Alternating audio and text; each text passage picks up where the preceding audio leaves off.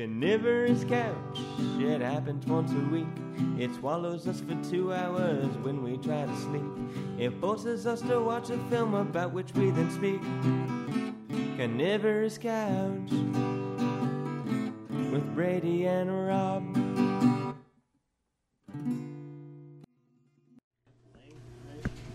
Mike Lee.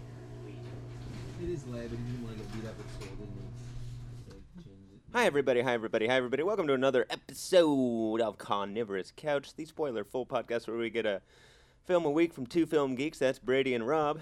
Hello. I'm Rob. There's Brady. Hello. And then we also have with us this week this guy Hi, I'm Ross Murray. and this gal. Yeah, hi, Tess. And I think there's a freaking dog in here, isn't there? There's a dog. All right, There's dog, you a better be dog. quiet. You better be quiet. All right. And we did another year, the 2010 film? Yes. 2010 film by Mike Lee. Spike Lee. Mike Lee. Spike Lee. Spike. No, the white man dialogue was way too, coherent in this movie to be a Spike Lee movie. Hey, man, that Ross got Brian it. Cox I got it. monologue at the end of 25th Hour is beautiful. That is. That's not the same thing. No. So anyway, who wants to plot synopsis? I can take a crack at this one, I think. All right. Do you want notes? A I've got year every scene written down. passes. No, I know. So basically, the best way to understand the plot is to say right off the bat that it takes place over 4 seasons, and each season is kind of chaptered, like a chapter in a book. And so we start with spring, then go to summer, fall, and winter. And the movie ends with us still in winter. So in spring, the first chapter, we are at a hospital, kind of a care center, and there's a woman there who can't sleep. And, she has this face that's just kind of racked with pain, and there's just like, she's sad beyond like all measure. And we never exactly find out the full reason why, just that she can't sleep. And so in order to get her meds, she gets recommended to this counselor that we meet, who will become one of our main characters, named Jerry. And so, that's how we meet one of our main characters. Then we meet her husband, Tom, who's a geologist. He studies soil and sediment for building projects. And then we meet their son, Joe. And we also meet this character named Mary, who is one of the main characters as well, because she's a co-worker of Jerry's. And a lot of the movie is taken with kind of the difference between someone like Mary and someone like Jerry. So in that scene, we see Jerry, Tom, and Mary have dinner. And Mary gets a little drunk, and they have kind of an awkward conversation. And we eventually learn that Mary was having an affair, many years ago with a married man who pretty much used her and then went back to his wife. We also learned that she'd been divorced and accepted a very measly sum for her settlement offer. And, and then we meet Joe and Mary meet as well, and we can see that Mary has a little flirtation with Joe. In fact, in another scene in the spring with Mary, we see her looking across the bar hungrily at an elder man, and then we see her face fall when he kisses his 20-something girlfriend. And so that's what happens in spring. We meet the characters, essentially, and we get this, bookend with Imelda Staunton playing this grieving woman who can't sleep. So then in summer, we have an old college friend of, basically a friend of Tom's, but also a friend of Jerry's. They've known each other since their 20s. And he's this very obese man with a lot of appetite. The first second we meet him, he's wolfing down crisps and drinking beer on the train. And so he's there to, visit with them for a weekend. They're going to have a little barbecue, kind of a summer get-together. And so we have a very long scene with them talking, and we get kind of a lot of backstory of their history growing up. And we can see that, this Ken character, he's kind of like your arrested adult a little bit. Like he's very much the kind who would go to the pub and root a little too loudly for the favorite soccer team. And he's kind of still stuck in that mindset. They call it football there. In fact, the commonality between Ken and Mary is that they both seem to have a pretty heavy drinking problem. If not a problem, they rely a lot on their appetites, particularly for alcohol. And we can see Ken is kind of in a rut. Tom suggests to him, when Ken breaks down crying, thinking about a dead friend, Tom eventually proposes, like, look, let's get you out of this. Let's go on a walking tour of pubs. Like, it'll get us some exercise, we'll bond. And Ken just doesn't respond. Like, he doesn't say no, but he's basically saying no. Like, he doesn't have the power of will to lift himself to even live in any real sense of the word. He, lives 5 minutes from his work. He drinks, he eats, and one day he'll die. And so we then see that they play a golf game together, and they have their barbecue, where we see that Ken has an infatuation with Mary. We also see that Ruth's coworker has had a baby, and there's a very notable scene where Mary gets to the barbecue late, and she's very flustered, and she's telling the story about why she's late, and it takes her, I think, close to 2 minutes to even notice that there's a baby there.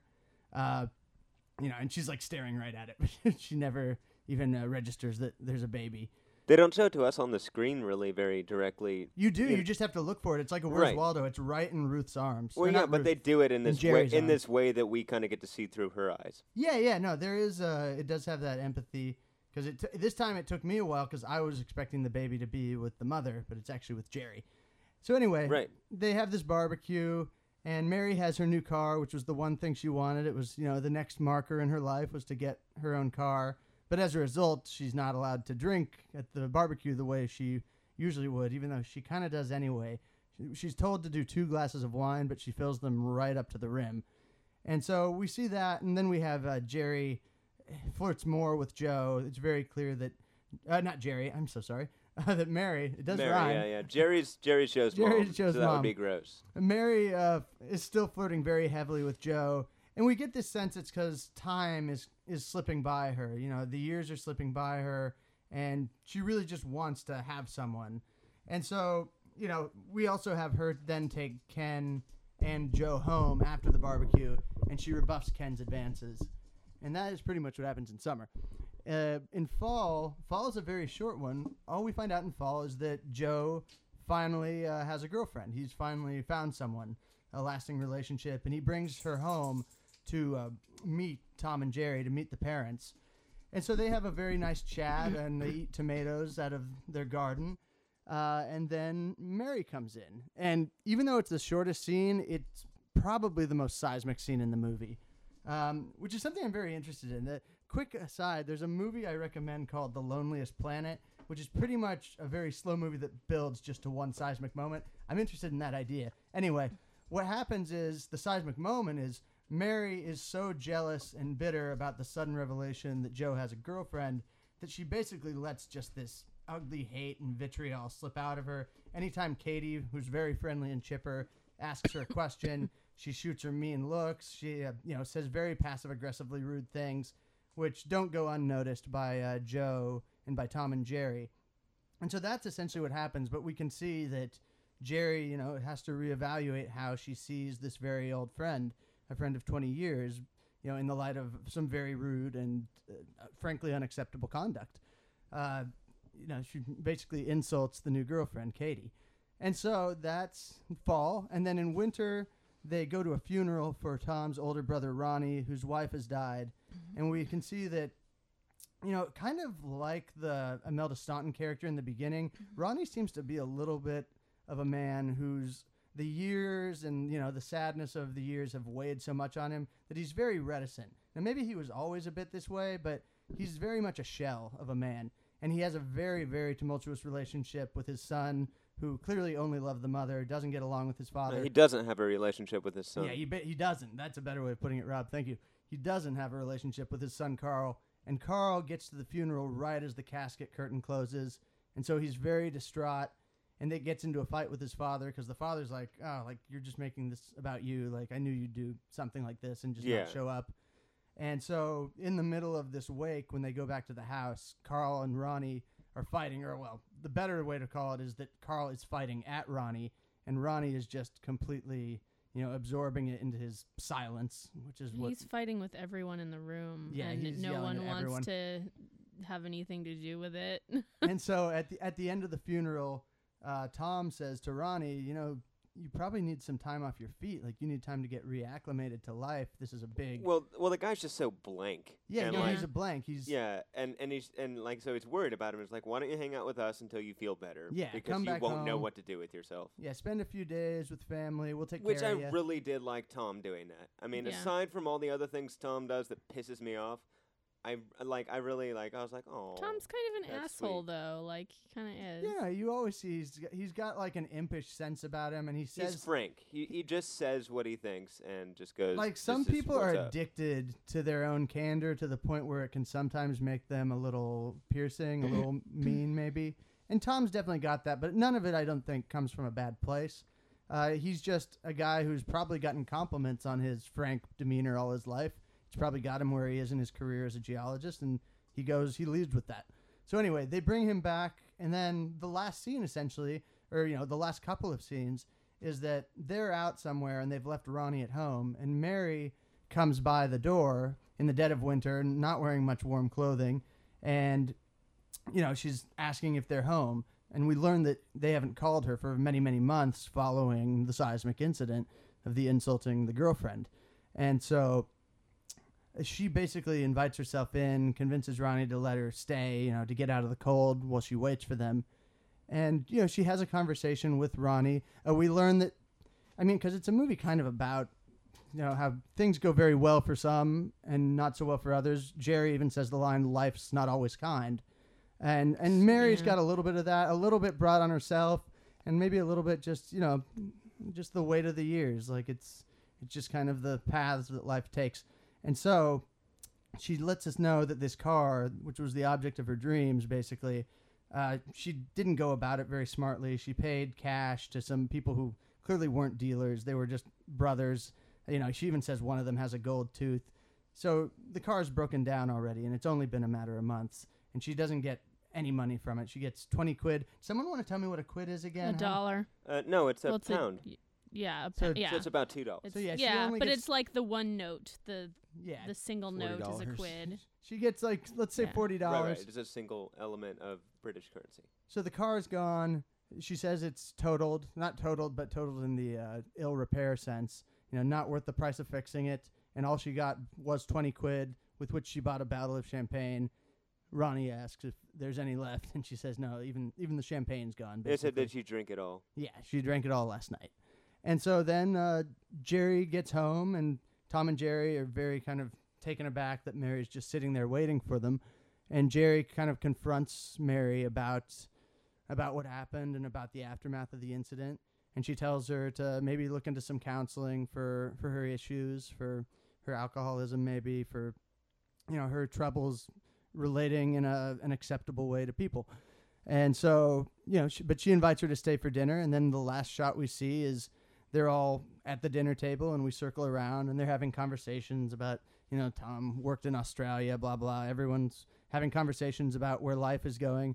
And as we circle around, we finally see just Mary utterly catatonic, basically staring off into space.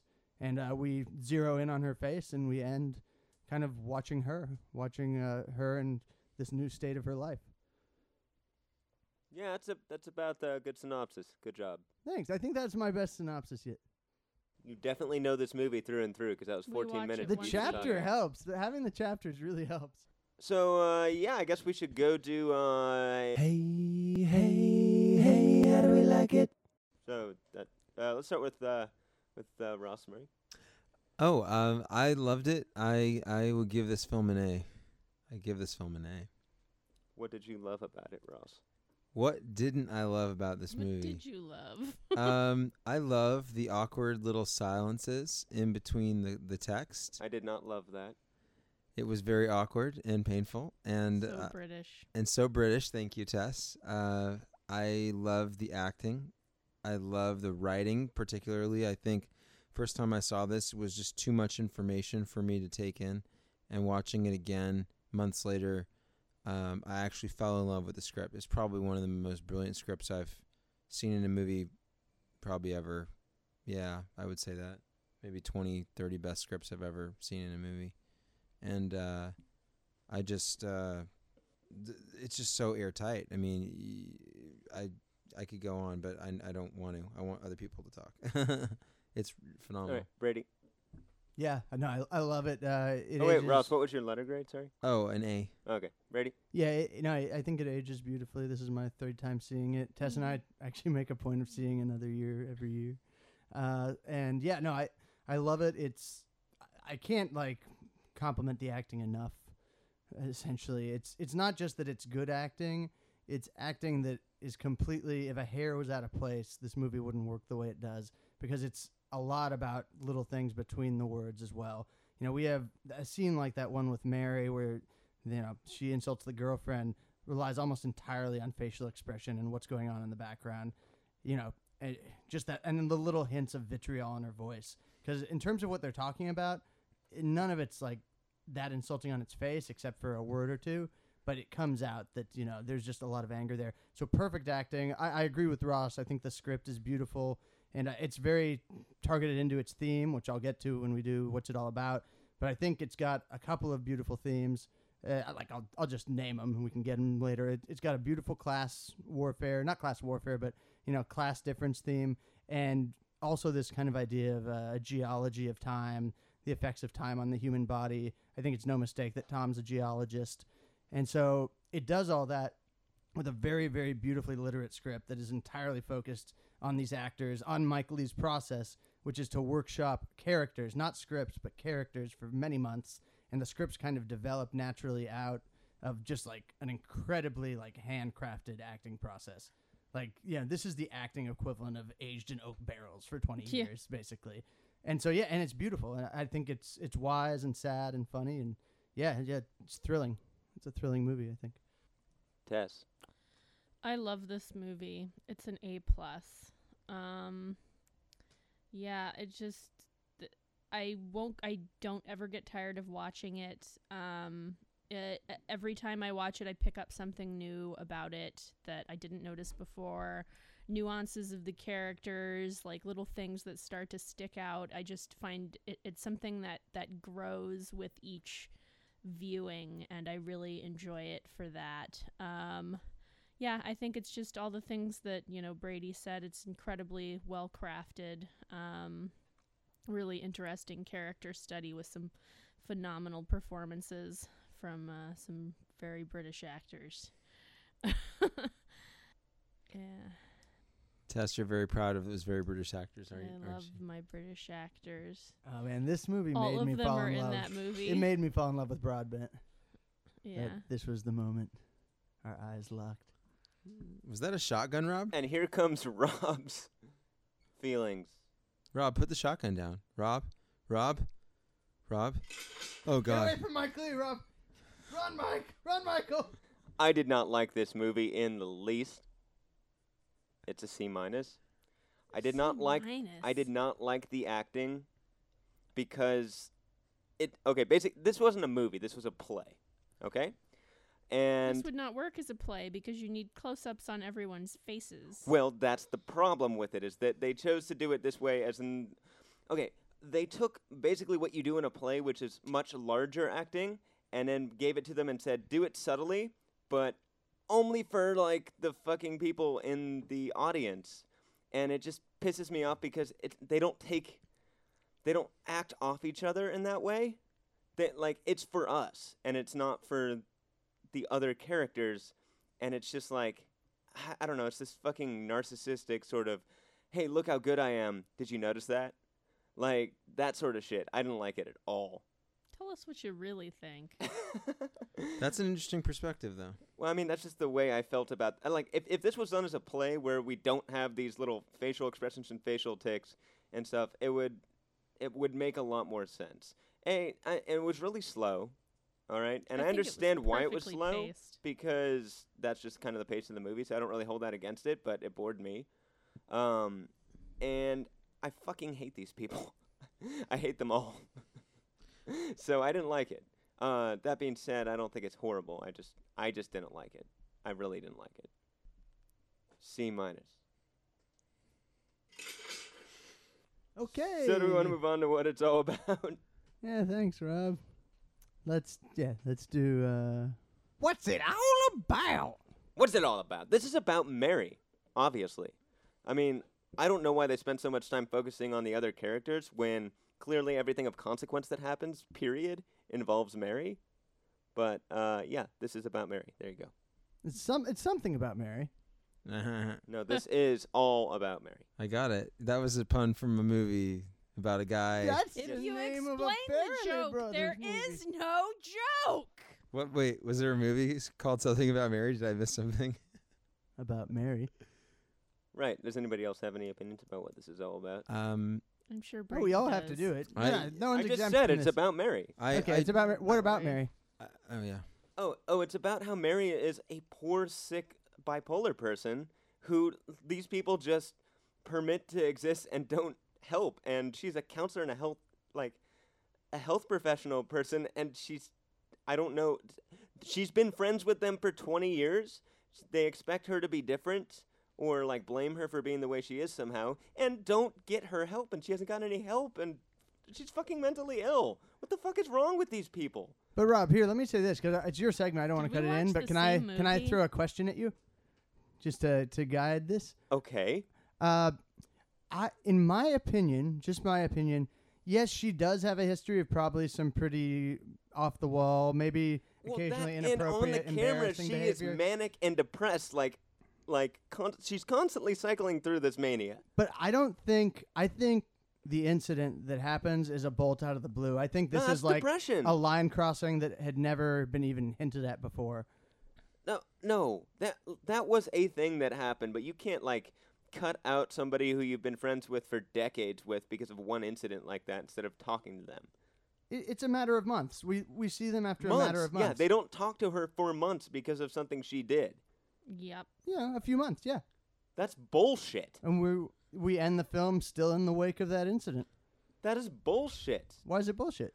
She was upset because she had a thing for the dude and then he was dating somebody else, and she was upsetting. Yes, but A, they didn't even try to break up that incident before it happened, and B, like, the poor woman was distraught. Jesus Christ. She's obviously in one of her depression cycles. She's obviously already, even before she knew the fucking girlfriend was there and all that shit, she was already upset about her entire ordeal that day getting there. Sure, she was. But here's the other thing. Maybe this is worth thinking about. I think maybe she's done stuff that isn't appropriate to them, but this time it's to an innocent party. They know her. They've learned to handle her when she does things like this, maybe. But she happens to choose as her target not Joe, but this innocent girl who just met them. And so, yeah, they have to step in on the defensive on her behalf. No, but and she's a member of the family they should now. have stepped in and stopped that event. Why the fuck did they let that go What were on? they supposed to 'Cause do, the- Rob? Hey, 'cause the just be girlfriend's like, there. hey, Mary, why don't you come to the other room with me?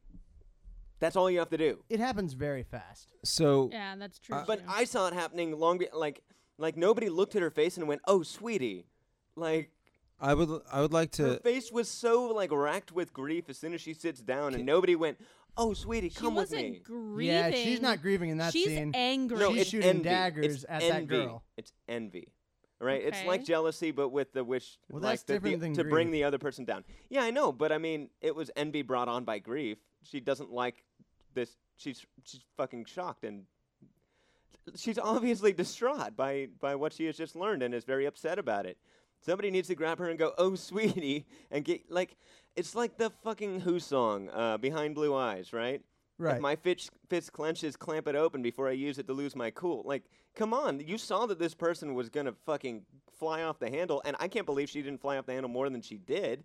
But that poor woman, come on, take her out of that situation. Don't make her sit here and stare at it. If I can play the devil's advocate for a second, what we think this movie is about, and this is very interesting because I was reading an article on sociology last week, and it was all about the rise and the decline of the poor and the rich. And when I started watching this again, I realized that I totally missed for myself what I wanted to get out of it the first time I saw it. And when I realized is that us in the United States, a lot of people in the rest of the world, excluding Europe, are not going to necessarily understand a lot of the really, really subtle things, the ways that the people behave and the incidences specifically in the social aspects of this film. You have this old retired couple that is rich and they're good. They don't need to keep working, but the husband does anyway. And then you've got their friends who work in jobs that they don't like, that are frustrated, and then they have varying degrees of suffering going on, all of which are not pleasurable to look at. And then you've got their son and their son's girlfriend who basically just their son and their son's girlfriend who basically just do and say things based on their parents' reactions. So it's very, very interesting character study, because even though first time I saw this, I thought, well, aren't all these people, they're from the same social standing, they're from the same part of town, they all grew up together, so therefore they must all think and feel the same way, so why the dissonance? And then when I watched it again, I realized I just had no idea, because I have no idea about what English society is. And so watching this again was very powerful for me, because I realized there are these huge catacombs in this social order that aren't talked about, and they're not spoken about, but they show up in the context of the subtext of these actors and in these social interactions, which are really powerful and really, really hard to be with. All right, so in a word, what is it all about? It's That about stuff? it's about the social experimentation of people that grow up together that winding up in different social castes, and then how do they maintain their relationships when there is clearly an unspoken hierarchy in this universe? It's Nice. pervasive. Dig it. Brady, you're up. Yeah, I mean, so I think we've talked, plenty to get you guys up to speed about that class thing. So I don't think I have anything new that Ross didn't just very ably add. So I'm going to talk about the other thing. It's about human geology. It's called Another Year. So it's about the wear and tear of time. And yes, how little differences. If you think about what starts as a crack one day becomes a canyon, it's about little differences that start as tiny things splitting people apart. And it's really about studying these faces and the effects of the wear and tear of time and grief and hardship and the uneven distribution of hardship. Like the Elton John song from Lion King. Some of us fall by the wayside. Some of us go to the stars. And so, yeah, Tom and Jerry are the lucky ones. They're in careers that they are actually doing the things they're good at. One, that's huge. Not a lot of people actually get to do the thing they're very, very best at. And they're obviously happy. They have more money than any of these people. And so it has that aspect. But it's also just about studying. And so Rob's not here to hear this. The bastard. I should wait for him to come Don't back. wait for him to come Okay. back. No, he's back. All right. So, What? Rob, I'm glad you're back in the room, because this is where I think it's not about Mary. It's about studying with each new character the impact of time and the uneven distribution of happiness over time, and how that changes them and what kind of effect that has and how they deal with it. And so, it's about Mary, but it's also about Ken, and it's about, I love that scene with Ken where he's talking and he's saying, he just starts crying out like, young people, everything's for young people. Like, time changes you. Time changes what's acceptable for you, and you need to change with but Mary time. didn't change. Actually, no. that's a really good point. She Mary. doesn't. That's the problem for Mary. Well, yeah. I mean, they like all these people were like Mary at one point in time, but they grew up, Yep. and she didn't. And Well, they noticed that she was, and like, so maybe that's why like the first 10 years passed without incident, because everybody was on that same wavelength. But then they got their shit together, and then they were upset at her for not. But what they didn't realize is that she's ill, and they should, because they've been with her that I long. think No, they know she she has doesn't have her shit problems. together. That's never been a They problem. know that she's now you're right, not Rob. I do think there is emotionally- maybe a thread of judgment to be read in Well, Tom and no, Jerry's but I mean, conduct toward her. she's a counselor. She's a clinical psychologist. She should Yeah. recognize that this person has a mental health issue I think that's she going does. untreated. But it's going untreated. She tells her to get treatment at the end of the movie. At the end, 20 fucking however many years on. I mean, But like, Mary I know, might not have been like that. It's about human geology, because Mary is acting this way this year because she's realizing she's getting older. She's in danger of being alone. Love hasn't gone well. Her before that affair, that awful affair with the married man that totally broke her up, would have been a totally different person. Wouldn't have done dumb things, partly out of grief. It's a lot about the cycle of alcoholism, the cycle of bad It's not decisions when life alcoholism dumps if on you. she's bipolar, because you can't diagnose I alcoholism. don't think she's Who bipolar. cares, Rob? Whatever. She's an alcoholic. No, she's bipolar. That's It's not never in the stated. subtext of the movie. It's quite literally exactly how she's behaving. So what's interesting about this is that She might. Oh, sorry. Sorry, Ross. What Rob and Brady are pointing to is that this character Mary, she early on she is drinking a lot, but she seems easygoing enough, and when she talks about her problems, she's at least able to laugh at herself, even though she can't stop herself from continuing to talk. Well, here's another thing. Like, she buys a car from two shady people, and they don't go, who did you buy that car from? And no, let us help you buy a car. And obviously you don't know what you're doing, and let us help you. And, like, why didn't they go find those fuckers who sold her a lemon? They probably disappeared because she paid them cash only. They're gone with the wind. Right, but why didn't they tell her that she shouldn't do that? That's the thing. She's not bipolar. They She's just Frances Ha. No, ask she's not them- Frances Ha. She makes impulsive decisions. Yeah, she makes She has bad manias and valleys of depression. She makes bad decisions probably without consulting them first. And here's the thing about Yeah. Mary is even if she did, if she was like, "Oh, I'm going to buy this car from these people, yeah?" And then they'd be like, "Do you think that's a good idea?" And she'd be like, "Oh, no, I saw it on the telly. It's totally fine." No. She was sitting there like... Weren't we saying that it was She totally was in a fine? manic state in the very first scene when she has the drink with her. That was like straight up manic state, just like, couldn't stop talking about my garden, and then I'm going to take all these things and I'm going to put them in a plastic bag and put them under my bed. Come on, that's fucking classic mania. Okay, whatever. That wasn't even what I was talking about. Something that I think that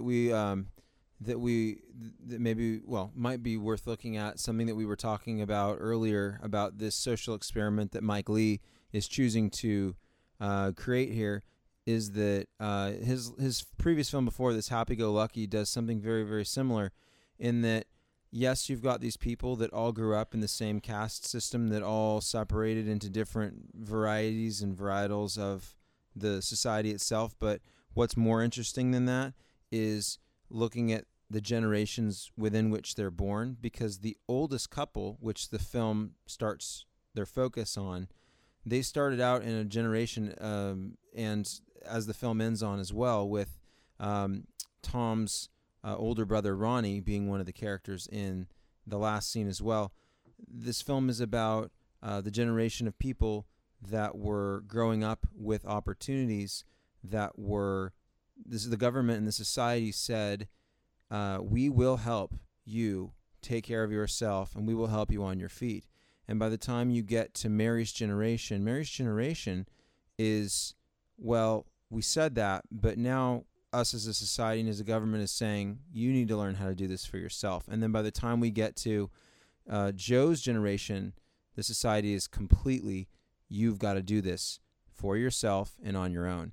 And there's an incredibly amazing dichotomy between the way that society has shifted from the baby boomer generation and before the baby boomer generation, and then the woman caught in the middle of all of that, not knowing how to transition, and then the couple that is completely focused in on, we are going to take care of ourselves. And what's more amazing is you see this old couple having adapted to this style of society, also because of their social hierarchy with how much money they make, and that you can see that cycle of them putting up with all these niceties and putting on all these facades, because that's the thing that people do in this day and age, even though they're not from that generation, and that's what they do to survive. And poor Mary is just caught in the middle, and she's like swimming, like they're the vortex. She's not the vortex. They're the vortex around her, and she's spinning down into the spiral because she doesn't want to change, because she grew up somewhere in between.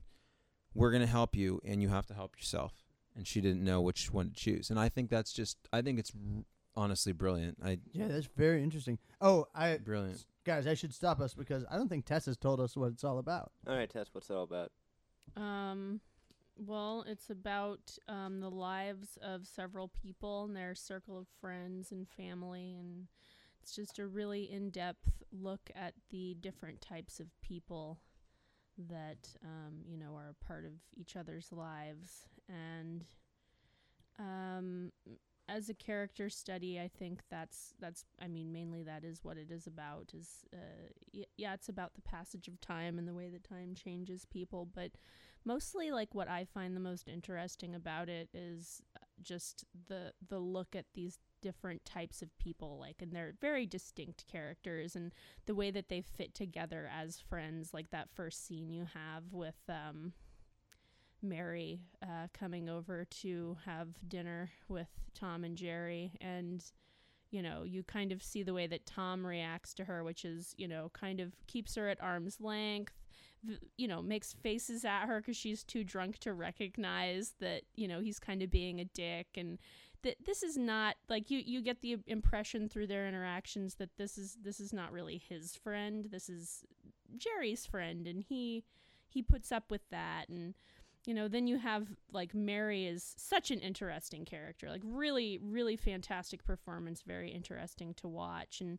she's always, she's constantly looking to people to validate her decisions.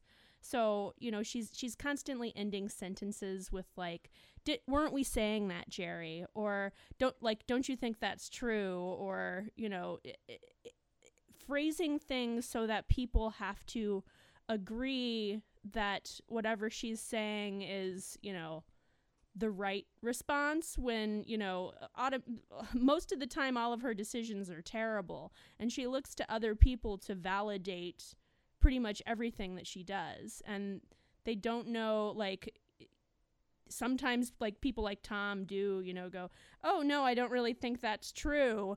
But, then it, like, breaks her heart and she can't handle it. And so most of the time people just go, yeah, Mary, we were. So, very interesting look at just the way that people interact, I think. I've gotten off on a bit of a tangent with my vitriol and kind of going against you guys. Clearly. But I have a very quick 2-sentence thing to say to kind of bookend it, because I think this is summing up what everybody said. Well, I mean, with my own flair on it. Okay, so we got two kinds of groups of people. We got Ronnie, Ken, Mary, Carl, and that lady who's in the first scene, right? Janet. Damn it. Janet. I don't Okay, know. so there's Janet. Okay, the first scene is Janet and the doctor, kind of laying out the two types of people that are in this movie. Janet is anguished, suffering, just horrible. The only thing that would be better for her is a different life. Meanwhile, there's the doctor who's examining her, who has a baby on the way because she's pregnant. In that first scene, she's maternal. She's just kind of oozing this sort of I can take care of myself and others sort of mentality. So then, to align with the lady, the person who's in pain and anguish, we have Ronnie, Ken, Mary, and Carl. Ronnie's the oldest, Ken is old, Mary's young-ish, and Carl's the youngest. Then we have the judgmental fucks who have the good fortune of not having had terrible suffering happen to them, Joe, Jerry, Tom, and Katie, and that doctor.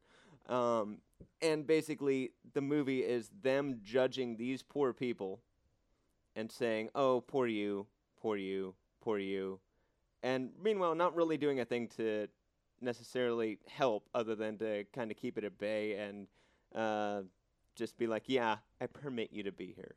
So What about Tom offering the trip to Ken? That's was- like an olive branch for self-improvement. Yes, that's very nice. That's very nice. But it was basically, just to keep Ronnie from killing himself. Oh, I see. You're Ken. talking about Ken. You're talking about the The long obese guy. walk. The long walk they stop at all the pubs, blah, blah, blah, blah, Yeah, blah. like your life isn't going so well. Like, suggest a trip, like like a buddy would do. Yeah, Like, it's "Hey, let's go interesting away for the because weekend." Ken goes like, no, I don't He doesn't need even say no. He just he stares just, forward. yeah, like he just goes like, I don't need your pity. And Ronnie actually takes it. But that's not what he's saying. It's not I don't need your pity. It's I am so stooped and like racked by life that like I just don't have like the energy. I don't have the will of life to go and do those things to try and improve myself. Well, basically what I was saying is that what's it all about is these two groups, one to be kind of doomed by their past and the other people to judge them because they weren't.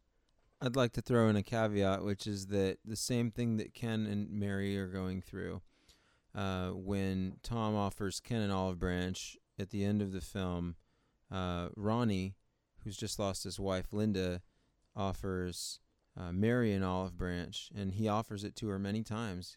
Offers her tea, offers her food, offers her a jacket, and each time she turns it down, there's something about that lost generation, and it really is interesting because there's that same scene when Ronnie and Mary are talking to each other.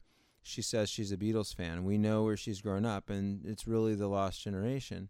And it's just like she's from that era. She is trying to adapt to this new world of, yeah, I can do it on my own. And at the same time, because she hasn't been integrated into it, she can't accept any favors, just like Ken can't accept any favors. So it's like a paradox of social experimentation, this movie. Okay, I think we have a lot more to talk about. Let's take a little break and do our understudy.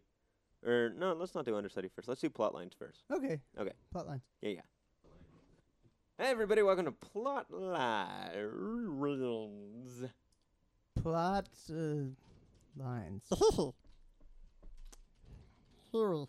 This is the game where I read a plot synopsis from a film, and they try to guess it. And then we see what happens.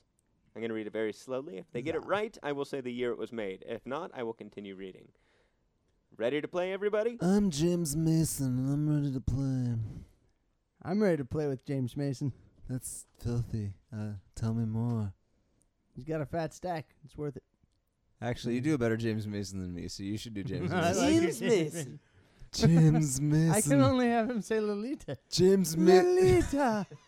Darling, why do you cast about so? Lolita, I love you. James Mason knows James Mason. All right, are we ready? I got one here. Sure. Just increasingly grieved Mason's like, Mason. A stark, perverse story The Michael Jackson story. of murder, Oh. Just say your name first. kidnapping, and police corruption in a Mexican border town. Ross, Ross Murray. the Mexican. Should I continue reading or reread? Yeah, Read it over again? reread. A stark, perverse story of murder, kidnapping, and police corruption in Brady? a Mexican Once Upon a Time in Mexico? bordered Bordered. town. Once upon a time in a Mexican border town. Is anybody else gonna buzz in? think we're all Tessa, out of LA it. Confidential. We all already. That's the first thing that came to my mind. We all got it wrong. Okay, well, let me see if I can pull up another synopsis that's a little bit longer. While crossing the border from Mexico to the U.S., wealthy businessman Lincolner and his stripper girlfriend are killed when a time bomb explodes in their car. Since the bomb was planted in Mexico, Mexican narcotic agent Brady. The Brady. third man? teams up with a corrupt American cop to solve the murder. Meanwhile, Mike's new wife, Susie, is menaced by members of the Grande crime family, whom the detective is after. Susie decides to accompany the detective to the U.S. as he becomes part of the investigation. They are tailed by Uncle Joe Grande. I didn't know Grandy has a crime family. Ross, traffic. All right. Does anybody want to know the name of the thing now, or Yes, Tess, of do you want to course. buzz in and try? I don't know. All right. Touch of Evil from 1958. Oh, and I even meant to say that one. The third man. Orson Welles. Yes. But I haven't seen it. We should see it. It's a classic. I haven't seen it. It is my favorite Orson Welles film. Ooh, speaking of Orson Welles, Ross has to see Chimes at Midnight if he hasn't. I haven't. Because Orson Welles doing Falstaff is probably the best acting performance ever. Wow. Okay. I mean, Oh it's- my he's God, amazing. Dan! Okay. I have to see it. A teenager or teenagers find themselves transported to a deep forest setting where a battle Ross, The Hunger Games. between the forces of good and the forces of evil is taking place. She bands together with a ragtag group of characters in order to save their world and ours. This sounds so familiar. Jeez, what This is sounds this? not familiar at all. Yeah, because usually it's I like will a say dude that it's been or a released group in the of past kids. 5 years. Okay. I can't go again. Is it a until they're gone, right? cartoon? I will say that it is a cartoon of sorts. Brady, Twilight, Breaking Dawn. No. What? No. I don't know. Tess, Don't do they you- have a battle? Do you have a hazard guess? Oh boy, That's right. Fern Gully. I don't know. Usually this kind of Oh story. God, you're so close. Oh, epic. Yep. But that You doesn't gave me a count. hint, yeah, that though. doesn't count though. But yeah, you were really close. Oh, yeah, well, it is an animated. That is an awful movie. She asked if it was a cartoon. Awful fucking movie. I turned it off after 15 minutes. It was so bad. It looked Oh, terrible. it was horrible. It was made in a garage, and it should have fucking stayed there. It was made in a garage. It was. It should have stayed there. Colin Firth does this phenomenal voice performance under the shittiest animation I've ever seen.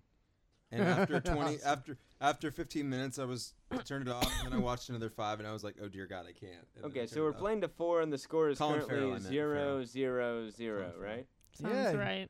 Okay, You're here we go. picking tough ones. This is good. 4 friends / fledgling entrepreneurs, knowing that there's something bigger and more innovative than different air checking devices they've built. Brady. Russell Primer. I from was- 2004. Yeah, such a good you movie. beat me to it, but I knew what it was. Wait, from what year? 2004. Yeah, that's such a good movie. Dude, I- that movie's fucking I've awesome. only So seen half of good. it because I saw it with Rob and I fell asleep on accident. So Not because I good. was not. I ready. like that I when the was. guy gets a nosebleed or his I ear was is sleeping. bleeding or something, That and then movie's he's so good. like, "Is that normal?" And he's like, "No, it's not normal for the machine, for human fucking beings." That was at Sundance the same year as Station Agent. That was a good year. Oh, crazy, yeah. Oh, wait. was a No good one's year. going to get this one, but I'm going to do it anyway. Actually, Brady might get it. Maybe. Justin throws himself and everyone around him into chaos Tessa from Justin to Kelly. when he attempts to break free from his addiction to his thumb. Brady. Thumbsucker. Oh, you said your name though. Yeah, but you already buzzed in, Th- so. Yes. Well, yeah. Brady from 2005. All right, that puts Brady at 2. Brady's up. My joke answer is my only joke or my only answer that I'm allowed to give. I thought of that too. I just didn't want to Justin, say because it. it's Justin. 'cause Just it's- who's named Justin? You can do it. No one cares. Put your ass and do it. Tess will probably get this one. An undercover cop in a not too distant future becomes involved with a dangerous new drug and begins to Tessa, a scanner darkly. from 2006. Oh, nice. Or should I say, I was gonna get really upset if you Very didn't get that one. I hear hear who the fuck Mario is- or who the Zelda fuck or is calling me? something. I think I'll take my pants off. I'm glad Dog has gotten to join our podcast. Hello, Brian, and thank you for calling in to the Carnivorous Patch podcast. Oh, hello. He's a caller. Are we on the air? We are currently on the air. Hi, Brian. hi, Brian. Hi. How are you? I'm good. I was just calling to see if you wanted to grab a beer or play some music or something. Ah. Well, what have you seen as far as movies lately, Brian? The last thing I watched was Wolf of Wall Street for the second time. Oh, who'd you see Good that with? movie. Let's see. The first time I saw it with my dad or something. Yeah, I think I saw it with my dad originally, and then we watched it. Me and Brittany watched it in bed the other night, and I'm pretty sure you saw that with me and Brady and Grandy and... oh yeah, that's right. You're right. Yeah. The first time I was thinking of a different movie I saw with my dad. Yeah, no. Yeah, I saw it with you guys. Yeah. They're all your Yeah, it was awesome. dad. It was even better the second time, man. I dig that movie. Yeah, it was good the second time, too. Maybe you should review that movie with us. We should watch it a third time and make it even better and review it sometime on this here podcast. Have you guys done that one yet on your show? No, we haven't. Nah, came up on some top 10 lists. My top 10 list? Oh, no, it came up on a few of our top 10s. For certain. I'll give you like my number one movie of all time. What's that? I think it's Joe versus Volcano. Oh, yeah? Very nice. Who wins? I'm with. Can you give that away? Nice. What are you guys reviewing today? Another year. Another Year. Yeah. Never heard that one. Oh, well, it's this cool movie that I didn't like about a poor bipolar lady and everybody else being judgmental dicks to her. Okay. When was that? When did that one come out? 2010. Nice. Yeah. All right, well, we'll let you go, but we're going to finish Thanks our for podcast. calling. Thank you for calling in. We need to have you call in another time and maybe give us an opinion when you actually watch something someday.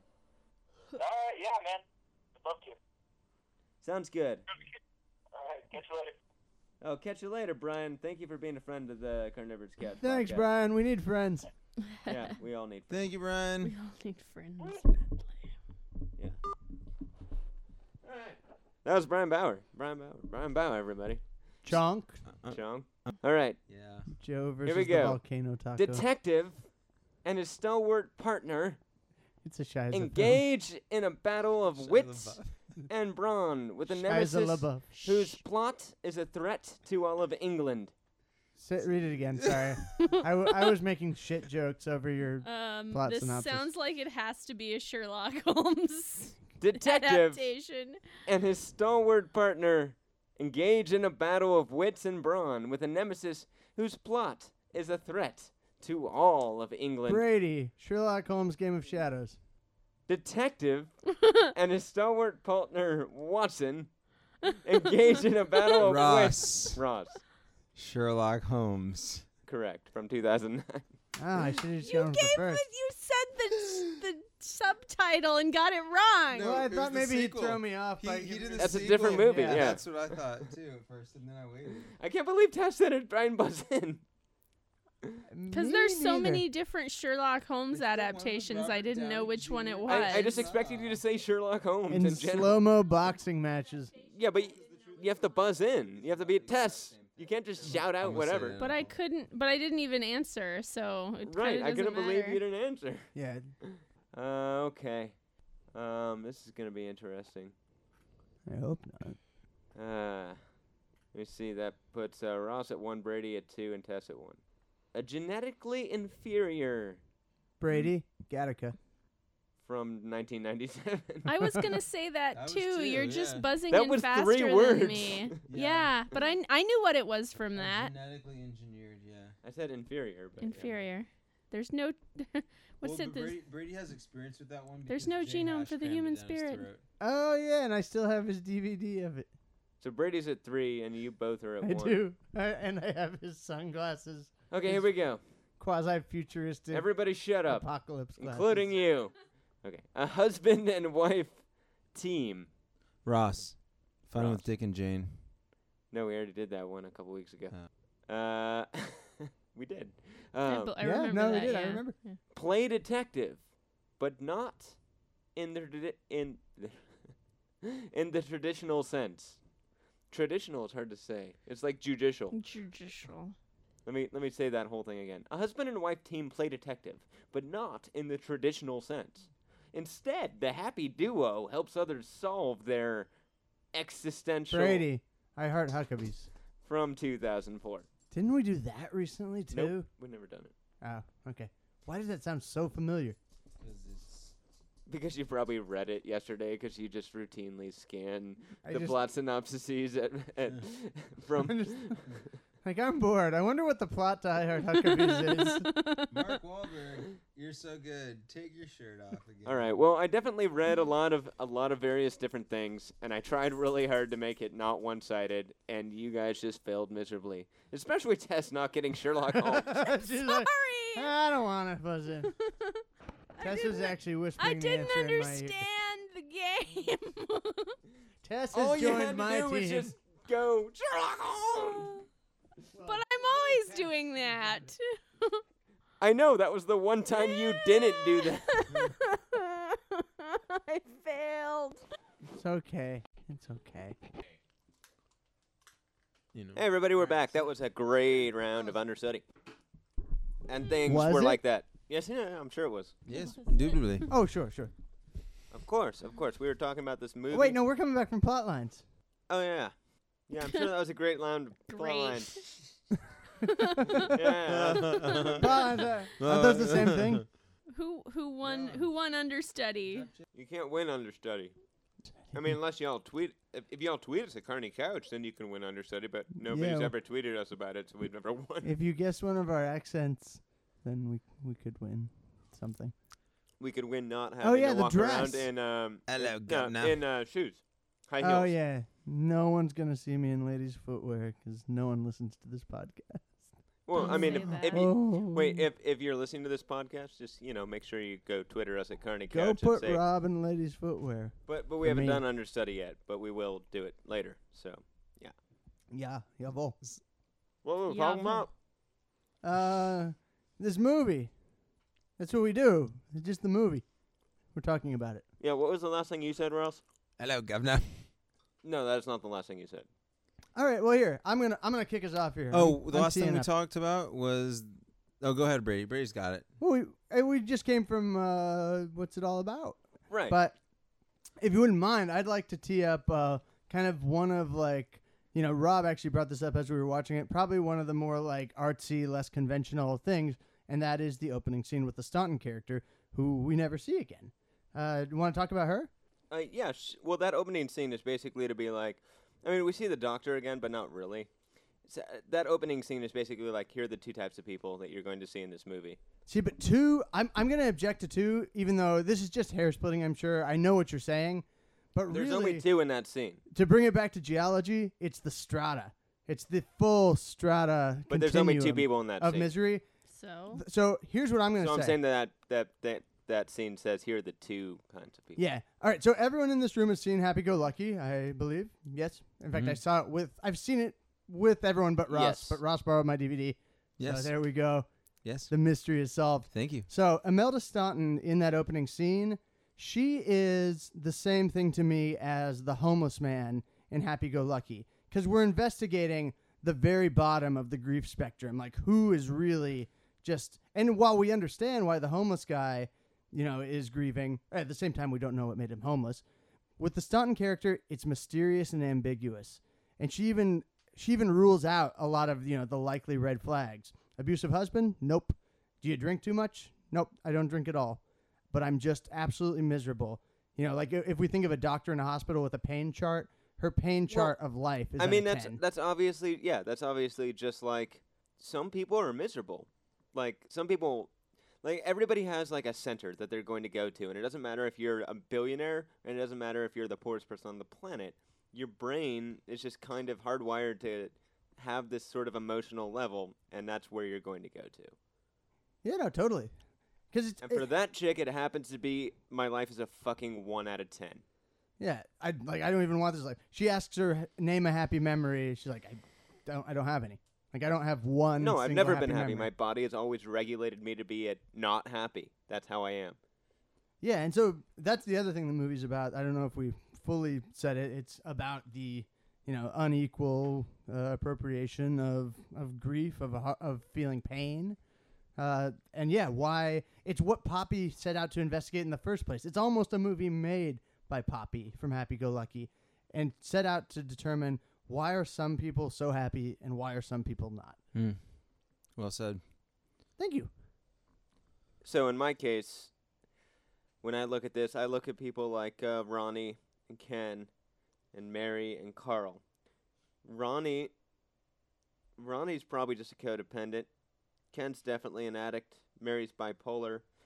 And Carl, I don't know. I think Carl's just a disillusioned He's- young punk where we're all like that when we're he that just age. like rage quits Yeah. his mom's wake. Like Exactly. But he's not that young. I mean, he's younger than anybody else. He's the He's- youngest of he's the probably dysfunctional. He's probably older than Joe. I feel like Joe's they're not about in the the same age. dysfunctional group with him. Oh, I see what you're saying. But he's like probably late 30s, I'd say. Oh, Carl? Yeah. No, 'cause Nah, Carl's like and- Jesse's Carl age. and the other kid are about the same age. Carl right? Carl is Jesse from Breaking Bad, basically. I don't know, man. I've seen that guy on Extras. By the way, really random footnote. If anyone's seen Extras, he plays a unbelievably flamboyantly gay producer for Ricky Gervais's sitcom. And like when I saw him, I'm like, wow, that is night and day. But anyway, see Extras. Extras is awesome. Yeah.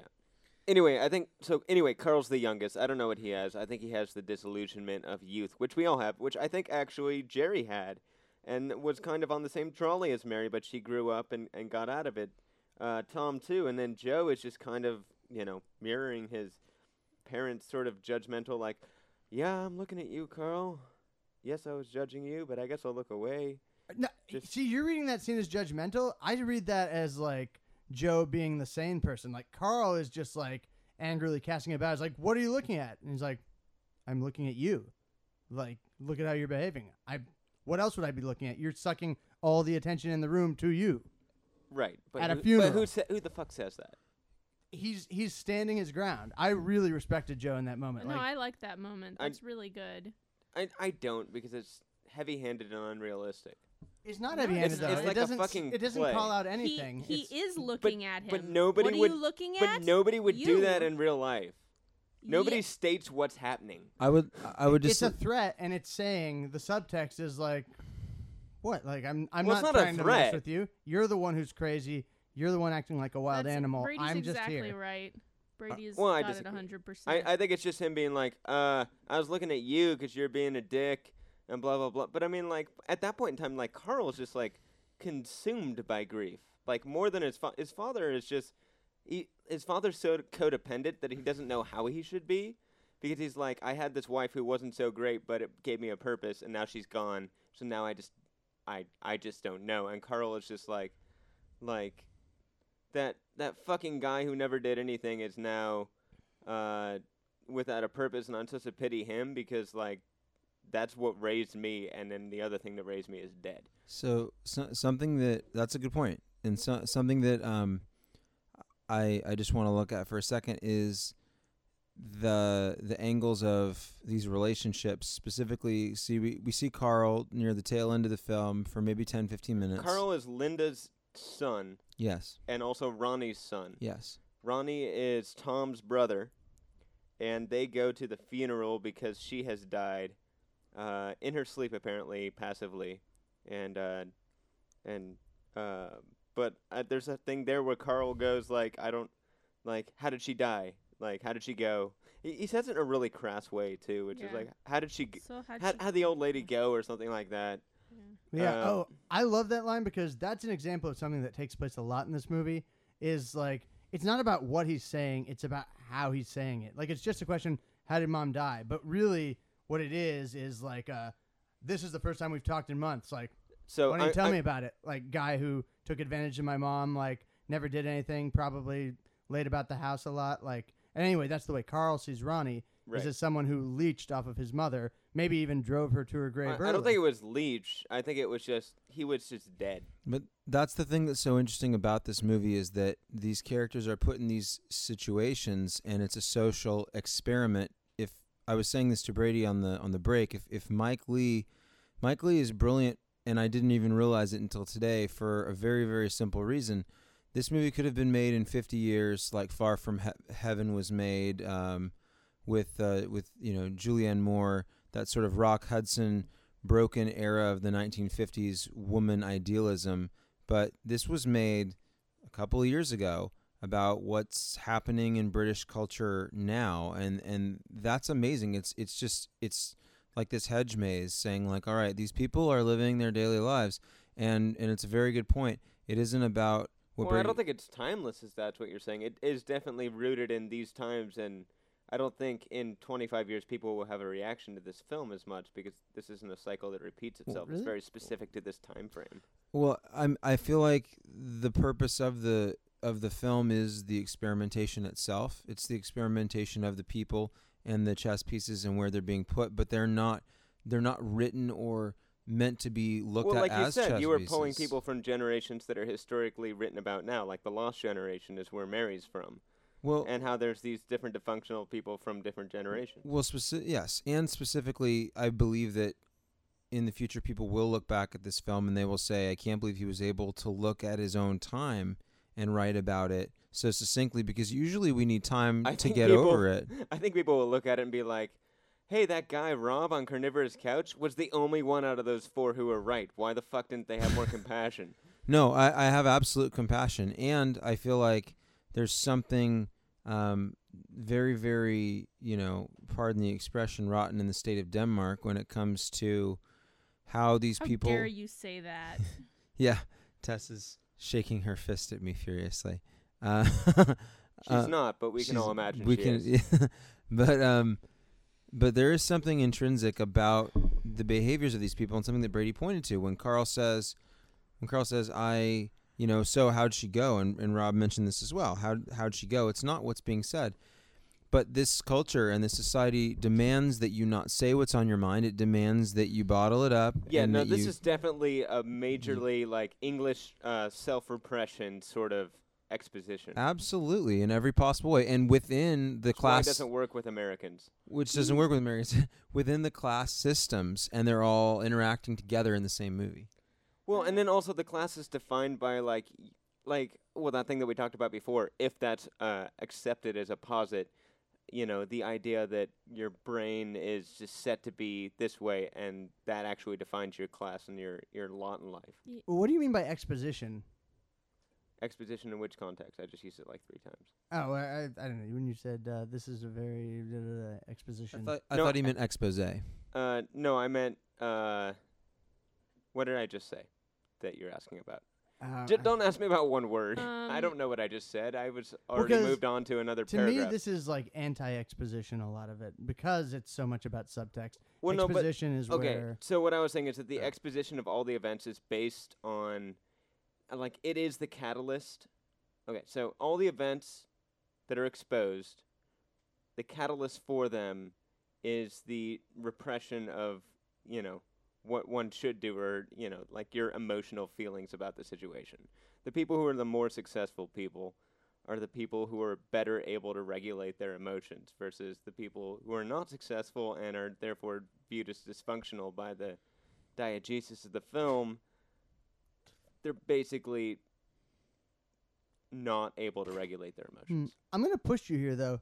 This, to me, is not in any way a repressed British drama. This is, to me, very emotionally frank, which is why we have characters like No, Mary no. who are literally spilling over themselves with it.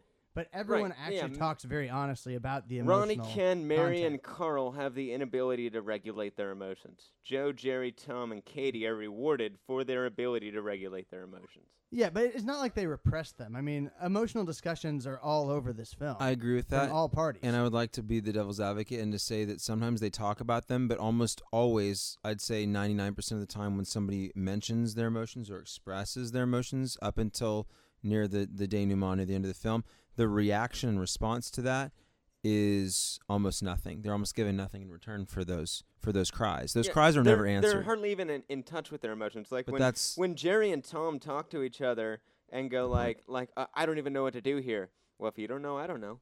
That is not how calm I would be being if I was in their situation. I would be like, she's really not well, and she's in my house because, she can't stand to stare at the 4 walls of her apartment. You know what I mean? It's I would have a severe emotional reaction to that, not some sort of haphazard I don't know what to do. Well, I don't know what to do if you don't know what to do. I guess neither of us know what to do. Oh, isn't this such a funny conundrum? That would not be my impression. My impression would be oh my God, what do we do for this poor woman? I don't think that's meant out of jest or of hate. I think that's literally just the way these people have been bred and born in their lives. Well, no, and that's what's made them successful is that they don't have an emotional reaction to it. They're just kind of they're I kind of disagree. I'm annoyed slightly that this person is here. I will take care of them because I know it's the right thing to do, but really I'm very annoyed, and I'm going to let them know, and I'm just going to let them hang out in their own uncomfortable skin, maybe as a way of provoking them to get help, I guess. Listen, being awkward is not a medical disorder. I have Asperger's, and I'm telling no, you, being she's- awkward is not She's a medical not disorder. awkward, all right? She's not awkward. Yes, she is. She's manic, and then she's depressive at times. The scene where she's the opening scene, our introduction to her is in mania. She is literally in mania. No, she's not. She doesn't even take a breath. She talks She's like just a she flustered talks person straight at for work 2 going through minutes. papers. No, not that scene. The scene with the drink, where we actually get to sit down and talk with her and know that she's not just a passing whatnot. See, but I don't read it as crazy. I think this is the geology we're talking about. She's embarrassed that she's embarrassed, and haven't you ever had life go badly for it? I didn't say When she that was happens, crazy. you I can said get she into was a ill. spin. Not having someone, not having a relationship, and she's not our age, Rob. She's in her 50s, and she doesn't have a relationship. Everything's gone sour, and She does Poppy, have one relationship. A relationship with Jerry. Yeah, Jerry. Her friendship. The only thing That's the tethering only her to relationship she reality. has. Yes. And If she's mentally ill. Well- She has bipolar. No, It's life has fucking gone bad. blatantly bipolar. Life has gone badly. I think this movie was made specifically with, yes, that character is bipolar. If you're reading bipolar, you're reading much too much medical specificity into a movie Yeah. that's really about how you regulate hardship. Well, maybe he's talking. not Maybe a he's drawing. movie- Maybe It's he's not about drawing bipolar from disorder. personal experience, and he knows bipolar people, and he doesn't happen to know that Yeah. they're bipolar. No, Now, I'm granted, sorry. I'll give I'm you- sorry, Rob. This movie is not about a medical disorder. I'll give you the Rob. This She movie's does. about very many. Like Ken's obviously an addict. Ronnie's obviously a. They are addicts, but that No, Ken's an addict. Mary's bipolar. Ronnie's obviously codependent. I mean, These are blatant psychological Well, tropes if that are just being passed out in each character, like one per each one. And Carl's just this If- disillusioned if- youth. if you're These s- are all very stereotypical things to use, and they're just thrown in together. yeah, but Mary's dilemma happens over. I know you think they should have responded quicker, but it happens. This film, as it tells us in the title, happens over a year. Right, Yeah. but Within this has that been span of going time- on for hold longer on, than hold that. on, hold Shut on. up. I hadn't finished. Within that span of time, Jerry recommends the proper course for Mary, which is to seek help. Yeah, She so this does is that. 22 years down the line, and you just fucking figured it out. What the fuck kind Maybe of she counselor are wasn't you? acting like this before. the No. I also feel like, based on what we've seen these characters do, somebody might have said to Mary, like, have you ever considered this? Hey, wait a Have minute. you- You am can't I have gonna it both reach ways, Brady. out? Sorry to cut you off, Tess, but Brady, you said obviously she's was been like this. talking. I know, I'm cutting you off. Brady, you said Leaving. maybe she hasn't been like this before, but then also you also said that obviously she's been like this before, and that's why they know how to deal with. Seems like maybe I didn't, if I'm contradicting myself. What I'm really saying is there's a fine line between, you know how it is. Like, you have friends who maybe drink too much. Like, let's get specific. Mary drinks too much. right. And you know that's a problem. And you probably have said something to her. And Tess said this, and this is a good point. You probably have said things to her throughout the years, like, "Oh, come on, like you should cut back. You should see someone, or you should, to Ken, you should exercise. You shouldn't just Yeah, eat and but her drink." sickness isn't the drinking. Rob, I She's- think she's bipolar is way too specific for a movie that never ever says it, Rob. Rob, I think the thing It that says it totally. okay, but the thing that you might not be none of us are conscious of this because none of us are from England, and that's the thing that it took me a second viewing to realize is that this caste system works in niceties and the holes in it and the awkward moments in between the words happen because of the same niceties. It's about goodwill towards little things, but the little things aren't little things. They wind up becoming grains of salt that don't serve a purpose other than to try and keep things together. Everything is meant to keep things in order and keep things together. And that's the irony of the story itself, is that when you're trying to help things along and all you have are these little quick nice things to say, then the big things and the big issues the big things and the big issues that need to happen, they don't happen. Yeah, no, that's that human geology thing. Yeah, I think that's good. We should take a break and go do understudy. Okay. We're so sorry we couldn't get the actors to do the scene from this screenplay, but we got two understudies. To be honest, they're probably more famous anyway. So try to guess the actors, try to guess the movies. Tweet us at CARNY Couch. This game called Understudy is happening right now. I didn't think I'd be seeing you again. You can visit for a few minutes. No. Come with me. Oh, Truman. No. 5 minutes. He returns. Long time. I don't know what you must think of me. You haven't been foremost on my mind lately, as you can imagine. You got the letter? Yes. It's true. I mean, I understand why you didn't want to come. I wouldn't be here either if I didn't have to. All right. You got that right. You know, Ricardo donated his eyes to science. Next week, some blind man will be seeing what Dick used to see. He'd be better off that than the way he was. I mean, what I was seeing hasn't been so nice to look at, but I guess it's better off than nothing. I mean, they came around with a form. Hey, you'll be walking down the street one day in Denver or whatever, and suddenly these eyes will be staring at you. Wouldn't that be something? It would be. Time. You'll be watching? I don't know. Do you want me to? I'd like to have a friend there. Okay. Then I will. It's all I did everything I could. right. Okay. I truly did. Oh, I know. Goodbye, Perry. You're not rid of me yet. I'll see you in a few minutes for nuggies. That was Undecided. Tweet us your answer at CARNY Couch. Hold on.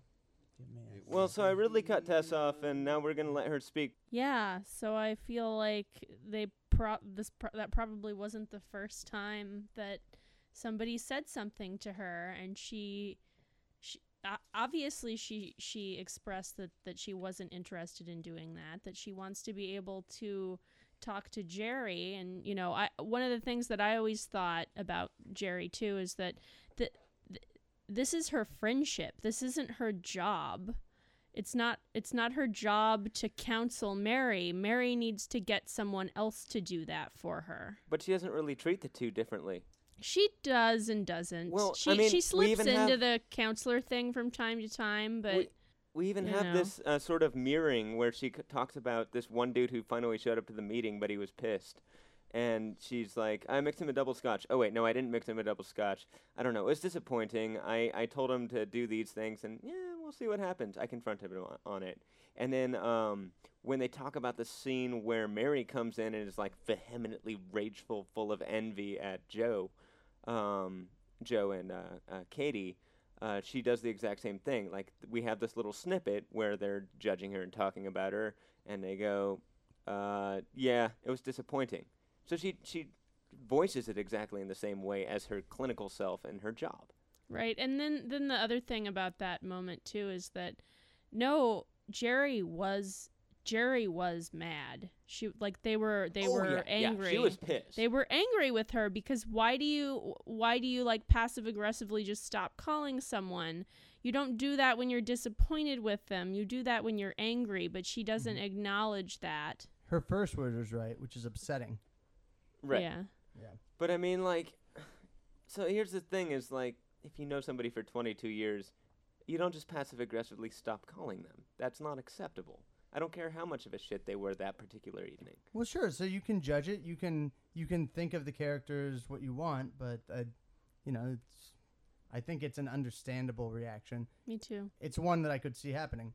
'Cause Yeah, it does happen. but I mean, okay, fine, it's understandable in that event, but within a week or so, you should be like, maybe I was too hard on that person. Maybe I got too mad at them too quickly. Like, obviously. Yeah, like, and then you don't have, after a week without Mary around, bringing everybody down to her level all the time, you go, this isn't so bad. Maybe I just won't invite her over. And let's be clear. But you've been friends with her for 20 years. You can't do that now. That's fucking ridiculous. Well, but let's also say this. Jerry never gets heated. So this isn't the kind of thing where I lost my temper in the moment at a dumb mistake. I don't think this is the kind of thing that benefits from reevaluation. It's very clear what happened, and what happened is very clearly unacceptable. Well, yeah, but I mean, Mary's 6, so you can't hold her to the same standards as you or I. It's a caste system, so it's like the people that own the cotton plant and the people that are their friends and the people that work for the cotton plant. And it's no different. It's just in a much more subtle way. So Yeah, let's just permit this to go on, even though we know what's going on here. but it's done without all of the threats and all of the veils of threat because they are friends. The only threat really is the threats themselves are in the way people do or do not accept the circles that they're welcomed into, and those aren't conscious. Those are unconscious choices by those characters, but there's something to the evolution of Mary's relationship with them, or the de-evolution, or however you want to look at it, comes by the first time she comes around. they're actually really happy to see her and they're excited. But the longer they hang out with her, the more they get a little concerned. And each time yeah, after, but we're seeing a year is a out of the breakdown. entire 20-year period. but I it mean, doesn't- obviously, like they've been hanging out with her in various, like okay, the title of this movie is Another Year, right? So, at the least, I would be willing to give it this posit, which is, this shit happens every year. She's cool at the beginning of the year, and we enjoy hanging out with her. And then she falls down, and then I tell her to get help, and then she gets help, and then everything's cool at the beginning of the year, and then all this shit goes on, and then I tell her to Did get we help. watch the same movie? Okay. So- Ross so has something the- to say, but I just want to chime in something little because So, I'm. so the idea that it's called Another Year is maybe, yes, this has been happening over and over again. I will give it that, if that's what we're talking about. I mean, you're right in a sense, but I don't think this is a cycle. I'm going back to my geology thing. It's this. Like, a rock can sit on another piece of rock. Let's say, picture a boulder on a thinner cliff. It can sit there for years and years and years and nothing happens. But when something does happen, it's sudden, it's instantaneous, and it's permanent. All right, so you're saying it's just another year, but yet this Pressure. serious It's about cataclysm has pressure. actually happened Under Pressure after so much by time. Queen should be the song of this movie. That's very well said. Especially, yes, that's very, very well said. There's definitely a connection between what these people are going through year after year and what they have to deal with all of the people that they have in their lives. And there's blowback because just like everyone else, they're completely imperfect and they have just as much stuff impacting them as everyone else does. Yavo! I don't know. I don't know why, but like just looking at the situation, I just wouldn't have handled it anywhere remotely similar to the way they handled it, and it just seems really weird. Yeah, to me. well, you're Well, not it's from. okay. You're not. Yeah, it's okay. You're not from England, and we're not from this society, And so you're it's not hard. them. It's harder to grasp. Right. Each person is It- different. But I mean, it just seems really bizarre. It's like, why the fuck are you being dicks? Sure. That's the way I felt the first time I read Chekhov. I was like, why are they treating the people that Right. they invited to their house this It's way? acceptable to their society, is what you guys are saying. No, that's and- not what and- I'm saying. No, it's not even I necessarily don't what think I'm it's a saying. blanket social statement. I think it's wait, yeah. why? Like, I think it's I'm unconscious. sorry, Ross. You said that I feel like that because I'm not from that society. Yeah. So that would seem to insinuate that in English society, the way that they're behaving is more acceptable than the society that I live in. I feel like for people that are English that watch the film, they'll understand the dichotomies in the relationships easier because we come from places where we say more of what we feel, and they come from places where they behave the way they feel. Yeah, no. Behave. Like I'm aware of the idea of British emotional repression. But know, honestly, main like thing. maybe I'm even a little further away from Ross and Tess on this. Like I don't even think that anything that happens is so culturally specific and strange. I don't that really it couldn't think happen I didn't right say here. it was. Friends have a fight, and I agree with that. it has ramifications. I I just just think- don't. yeah. I like I that. understand. Just wasn't a big like. She didn't pick up a knife and threaten everybody. Does she have to? I mean, to cut Yeah. off a relationship like that, kinda, yeah. But it's not a cutoff. It's just Taking it's a not break. cut off? Yeah, but I mean that's a long time. Like months is a, a long few months time. when you're like That's a long time. when you're working in life. when you're working and like you if someone pulled a gun on you, I understand a few months, but Oh, Jesus. if somebody just got really fucking scowly faced and bitchy like at somebody else who they didn't know very well. it's worse uh, than that. Oh, can we talk about that scene? well, hold Yes, on, hold let's on. talk about- It was well, it's let Ross it's talk and we'll talk about that it's just simpler. It's simpler than that. She has a husband that she loves and adores, and the way relationships work, he is not down with Mary right now. He's put a bad spot in his stomach because she has behaved inappropriately. She hasn't bothered to apologize. She's had ample opportunities to apologize. She apologized. She apologized. We find out later, but it wasn't a formal apology. And this is also written by the director, and the choices that can be made here aren't about doing it right or doing it wrong. I mean, for all we know, from Jerry's perspective, maybe the thing that she needs is for her to apologize to her in her house, or maybe it's to apologize to her husband. It's left with no closure for a specific purpose, and that's that there was a line that was crossed for her as a character, and where that happens and how that happens isn't really important. It's just that there was a line crossed, and it Right. detached their relationship. For months for sort of being a bitch one day at the table. It's not just she was a bitch. It's not like, oh, what a pissy mood she was in. She insulted a guest. It wasn't a member of the family. They insulted a guest who also happened to be the new girlfriend. Right. I also want to point But out that still. one of the things that we haven't mentioned is that obviously, like this, she was this guy's babysitter. Like she, am I wrong in saying she has no business trying well, to 50 hit to on 30? this 50 kid? to 30? Of course she has Like business. what is It was that? bigger than that. That's 50 to 30. She can do that if I, she wants. I agree with Tess here. I completely agree with you, Tess, and also it was bigger than that. This was an escalated situation. Something that we're forgetting is that when They had that little flirt fest right before in autumn. when they were in I mean, autumn, Summer. in when, summer. when they were in sorry. summer and she was invited over to the house and she just bought a car and she was drinking her second full glass of wine, she hit on Jerry's son in front of Jerry, and that hurt Jerry, and Jerry held on to that. You could see it. She held on to that Right. resentment. And I would say that she actually Yeah, let I the agree. situation with the girlfriend happen as punishment, So there was which something is else like happening. fucking bitchy as hell. And I'm with Rob in that, of course, she has business doing it, but Mary's entire attitude toward it is extremely presumptuous. And that's- Entitled. Yeah, that's what's Yeah. come. Here, wait, Rob. That's Understood. what comes Yeah, to yeah. pass in that autumn scene, in Yeah. that fight, or not the fight, but her acting the way she does in the kitchen Yeah. is a presumptuous, entitled attitude that she owns this person. That she's known him for 20 years. it's of her- course, she Okay, should be hurt. It's Yeah. her pet. It's her No, pet therapist. I get and, that. And she, it's her pet therapist. So- And the whole time she's been knowing her, she's been basically inviting her over to her house, welcoming her in.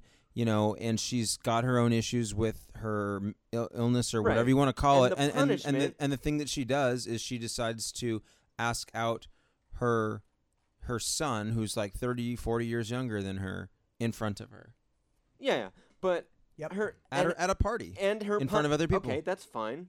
Her punishment for doing that is the scene that ensues, and then her punishment for the behavior on the scene that ensues is like 2 or 3 months of not talking, which That's what seems happens. excessive to Oh, me. I see what you're saying.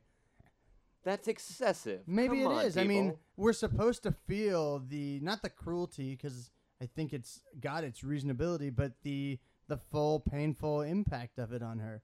That a lot of her support system drops out from under her because of one tiny, very bad decision. Right, but also she was it's put through that painful. situation because of something that she did earlier on a flimsy and on a whim, because she was in a fit of wait, was that when she 2 full glasses? Okay, so that was a fit of depression. Well, there were two incidences. The first was at the dinner table the first was with the glass of alcohol, and then the next time that she came, she was expecting to see the son Joe and spending time with him, and then she got the impact of, okay, this guy's dating somebody, and Right. then and she was got immediately crushed, and within well, 30 seconds, somebody should have split that shit right the fuck up. and then she got the resentment on top of that of, I can't believe they invited me over here when she's got this girlfriend here. Yeah, right? Why So would they do that? That was like 3. Well, but that wasn't just didn't 3 know. levels of issues How for did they not know? She was That- pissed at him that- because she like asked her friend that. out. That wasn't just 3 levels of issues out. for Rob. That wasn't just 3 issues They for. showed up randomly. They didn't know that Mary Okay, was. hold. I'm sorry, but they go ahead, Tess. I'm sorry. I just don't no, like being cut off.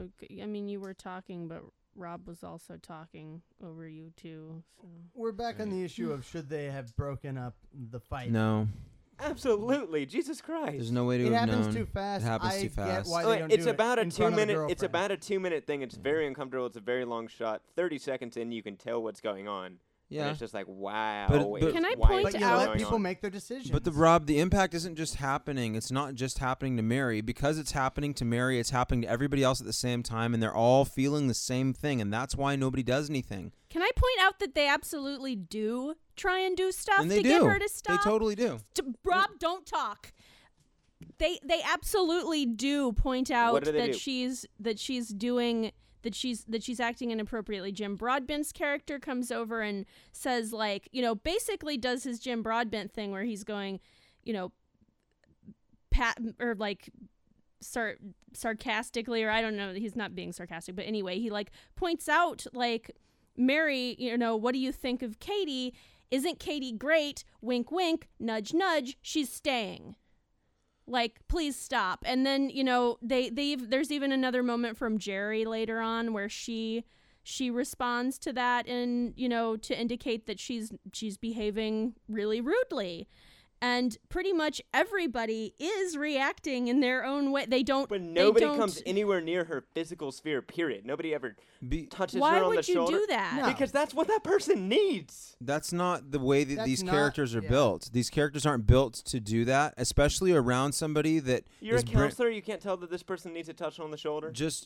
well, they're all sitting down at a table, which is brilliant because they can't touch each other, and it's a Well, long Mary table. was- Some of- across the a couple room, of people put were your standing, arm but- around that person and say, hey, why don't we? But I agree with Tess. I think it's completely valid. One of the things that Jim Broadbent does is when he brings up Katie, he actually makes fun of her in front of her, a person that he's known for 2 minutes. He does this for Mary, and everybody laughs except for Mary. And then Jerry does the same thing and then mentions it again, and everybody laughs again. Yeah, I know. All that stuff is pointing to the fact that she is not currently equipped to emotionally deal with this situation. You need to get her out of that room with those people. But And the Why shots, doesn't she the excuse shots. herself to the loo But then? to be fair, Rob, She doesn't know intellectually that she is unable to deal with that emotionally. Rob, she's not an absolute lunatic. those She does shots, know. Rob, those shots are focused on Mary because it's her perspective. It's not theirs. They're not there to help her.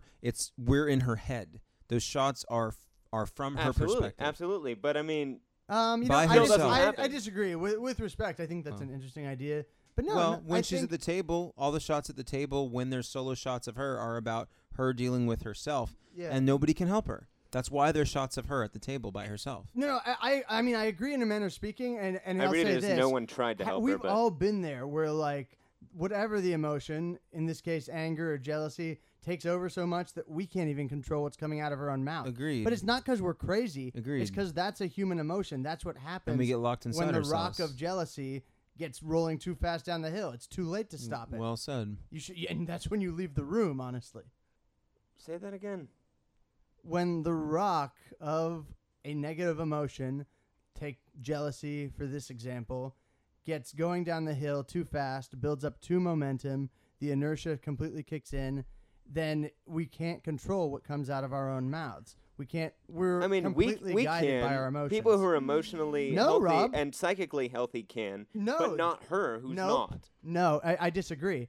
I've had this happen. Like, I'm not so proud to admit that I haven't had an emotion completely pull words I'd never imagined in my head out of my mouth. I too have smelled. Absolutely. I too have smelled I what mean, the I've- rock has been cooking. I've had that happen, but It's delicious. Is that barbecue? but I was in is. control of not doing that. I just chose not Oh, to. Rock, your finger looking good. Like we all know that, like where you choose not to let your better judgment kick in and you just let it pour out. Yeah, it happens. It Right. doesn't make her But crazy. but I mean, this is somebody who's not capable of. They're not letting it pour out. They have no choice. Oh no, Whereas I agree. What I'm talking about is like you or I when we're in that situation and we get angry and we get going, then like you know that you're not doing the right thing right now, I but you think let Mary, it go. Mary knew she wasn't doing the right thing. I don't. I do. I think. I think she had no idea what she was doing. It was That's a just an very unstoppable strange force. interpretation. Unstoppable. But I mean that's depression and that's mania. Why That's would what- she? Why that's would what she happened. apologize if she thought she was doing the right thing? she's Why would depressed she and have she's that lonely. apology, that genuine, like, I know I did something wrong, if she didn't think she 'Cause did you something know that's wrong? what you want the person to hear. That's insane, Rob. That's It's- not what was it's going on. hypofrontality. Yeah, that's not it. She's not oblivious to She's what's not going a on. fucking sociopath. No, but she has hypofrontality if she's bipolar. She's depressed It's and she's never lost. said and she's she- bipolar. None of she's- us agree she's- with you. She's and depressed. even if Rob. she is, I she know is you don't bipolar, agree with me, but which she could very well be, that's not what the movie is about, and I don't want to discuss it. absolutely is about that. That is what I'm saying. You guys No. are It's not about no. bipolar disorder. She's No, but she definitely has bipolar disorder, and she's the main character of the She fucking definitely. movie. What? Let's go with probably. Can we cut you down to probably? No, definitely. It's like clear definitely has textbook, bipolar. like blatant behavior. I'm not talking She's- about a movie I didn't Mike see. Lee's riveting medical study. Another year. Okay, she's well, depressed and she's an alcoholic, and that's about all we she's know. not an alcoholic. She is an alcoholic. She's an No, alcoholic. she's not. You can't diagnose Okay, that's alcoholism way with too somebody technical. who's bipolar. If Okay, if try you're and bipolar and explain you drink that. alcohol, you are an alcoholic. Okay, alcoholism. Okay, alcoholism Every is season she something that drinks. become very obviously seem to be apparent when somebody is bipolar, but you can't diagnose that necessarily because the behaviors are really hard to discern. So every scene she's in, she drinks, but I haven't seen her once go to the doctor and they say you have bipolar, or somebody says you're. But she's acting clearly manic, which Yeah. alcoholics do not. Why they don't? Manic No. alcoholics do. Look, okay, fine. You guys don't agree with me. I've made my point. Let's move on to something else. All right, I think we've covered the full DISM. So we're just gonna fucking go to next week. What are we doing next week? Yeah. Well, where are we on time? We're good. How I long? wanted to say one thing Go ahead. because I couldn't get a word in edgewise earlier. I don't know where this fits in, but I noticed that a bunch of like all through this movie, like every time they go to let somebody into the house, like when someone's at the door, they wait to be invited in, which like struck me as really strange. Like, and it's not just like, you know, here, come on in. It's like there's almost a formality to it. Yeah, that's just manners. I was taught that when I was a they're, kid. you know, they even the son like waits, or the son with the girlfriend, like they wait to be very specifically invited Well, that's in. No, not true that- because that's they just a find them in thing. the living room. That's yeah, a thing but that always that's happens. When, no, City- but then when they City's come family. when they come later for the Right, for the because party. because she totally breaks that too. Well, I mean, Mary's sin in a way is thinking she's family when she's not. She doesn't have that unbreakable bond, and maybe she thought she did, but She might have. Exactly, that's the problem. She might have. She clearly thinks that. Well, yeah. I mean, I think another thing is the situation with Ronnie and Carl tells us that that bond is breakable. Well, that's the other thing. Yeah, is Ronnie like, doesn't have a relationship with Carl. That's just also- the same way Actually- that they were trying not to have a Sorry. relationship with Mary. So that's actually a really good point. And one thing I did want to say is, like, you know, there's this like crestfallen moment where Mary says, like, you know, she doesn't have any kids.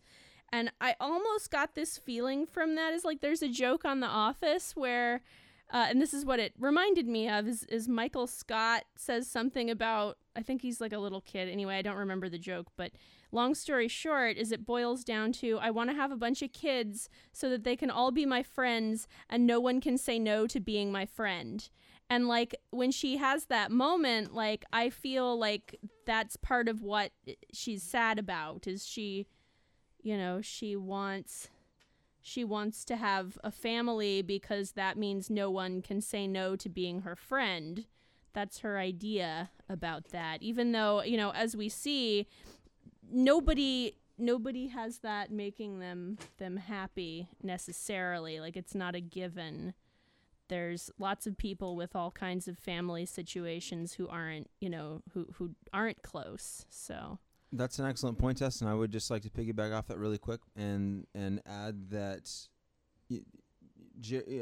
Tom comes from this town, this really poor, broken, destitute town. And is it any shock that the relationships in his family are a hell of a lot better than the relationships with his brother Ronnie's family? And, interestingly enough, it gives us a lot of empathy for him. When he goes to the funeral, there's the line of the four of them, the family, at the funeral, and he looks so awkward. And it's like, no wonder, like, God forbid, like, this man, like, actually get to have something better. Like, he made it out of this town. Like, he made it out of this. Like, the fact that he was able to even make it out of something like this, like, it's you know, it's yeah. Where they were even they, say Leeds? not much has changed when they're at the door. Like, they're looking around like, oh, this is basically how we left it. Yeah. Yeah, and well, something else that's interesting is at one point in time when everybody's sitting around the table, they all point at each other. And, I think it's when Tom's over, when it's the three of them, or not Tom. Ken's over, and it's the three of them. They say, like, we're all grads, right?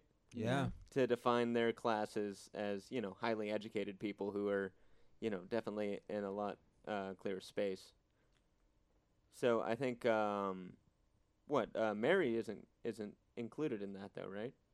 Well, she didn't go to school with them, but they mentioned that she got her degree as like a what do they call it? Secretarial. She got a secretarial Okay, degree. so she did like a secondary degree, like a fucking JC, what we do here. Yeah, Mary's about 10 years younger.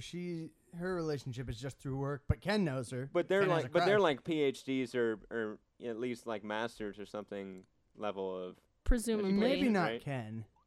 Ken might have just Ken, I gone to thought he uni had- with them. Yeah, he seemed to be like beyond that in his studies. Just Ken's because- more of a blue collar worker. We get the sense he used to work on the docks.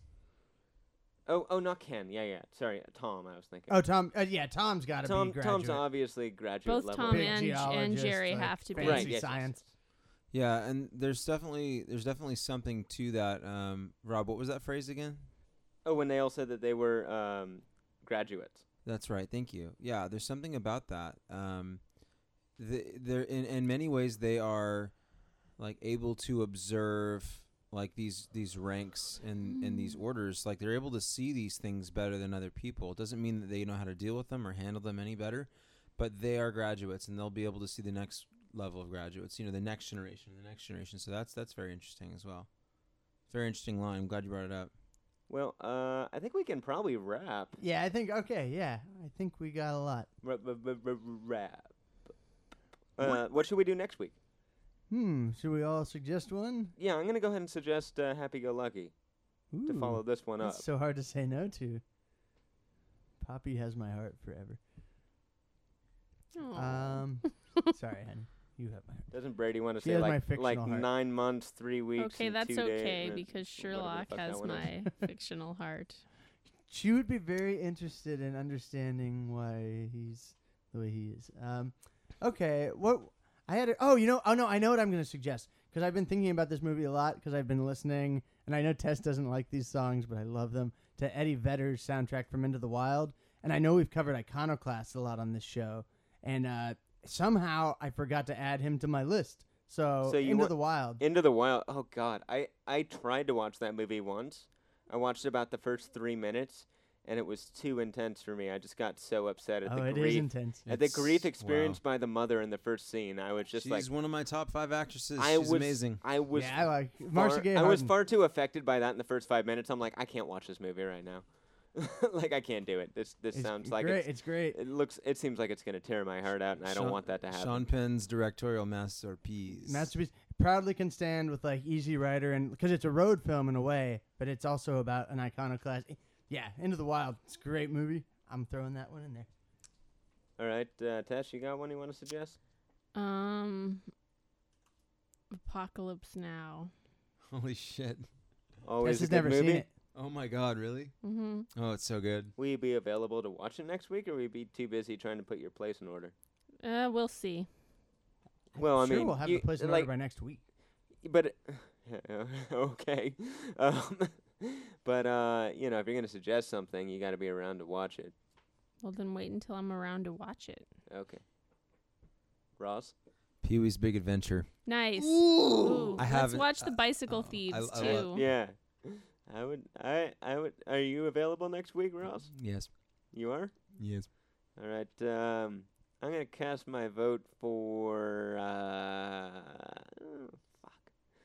Happy Go Lucky. The one I picked. We're all just gonna vote for our own. You know what? I think I need to be happy that Rob has not only picked a continuing I knew it. film, Yes. but one of my favorite movies, and I don't Nice. sense. Well, I'm gonna keep throwing Into the Wild in there though, because Rob needs to see it. I know how to manipulate this guy. Yeah. You definitely need to see Into the Wild though, because you're iconoclast man. You must judge all iconoclasts. But I'm going Happy Go Lucky because she was my number one iconoclast. There you go. All right, there we so go. now you two need to judge, but for any chance for you guys to win, you're gonna have to go ahead and decide between the two of you which one to pick.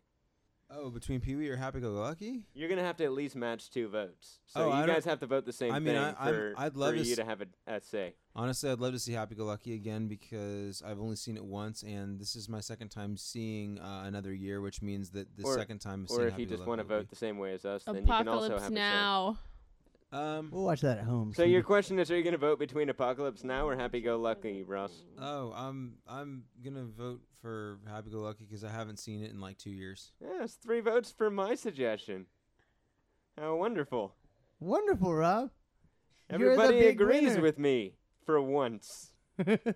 Hey, we agreed I on said Apocalypse Now. Chinatown. Almost everybody agrees with me, but for this point, I'm on the winning side at least this time. Instead of 3-on-1, it's 3-on-1. Rob likes Forget it, threesomes. Rob. It's Okay. another year. Rob likes threesomes. No, I'd rather have a foursome, but you know.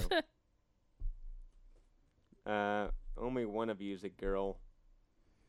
Which one? A tumbleweed just went by. It was me all along. 3, 2, 1, theme song. Carnivorous couch, it happens once a week. It swallows us for 2 hours when we try to sleep. It forces us to watch a film about which we then speak. Carnivorous couch with Brady and Rob. It was made in a garage, and it should have fucking stayed there.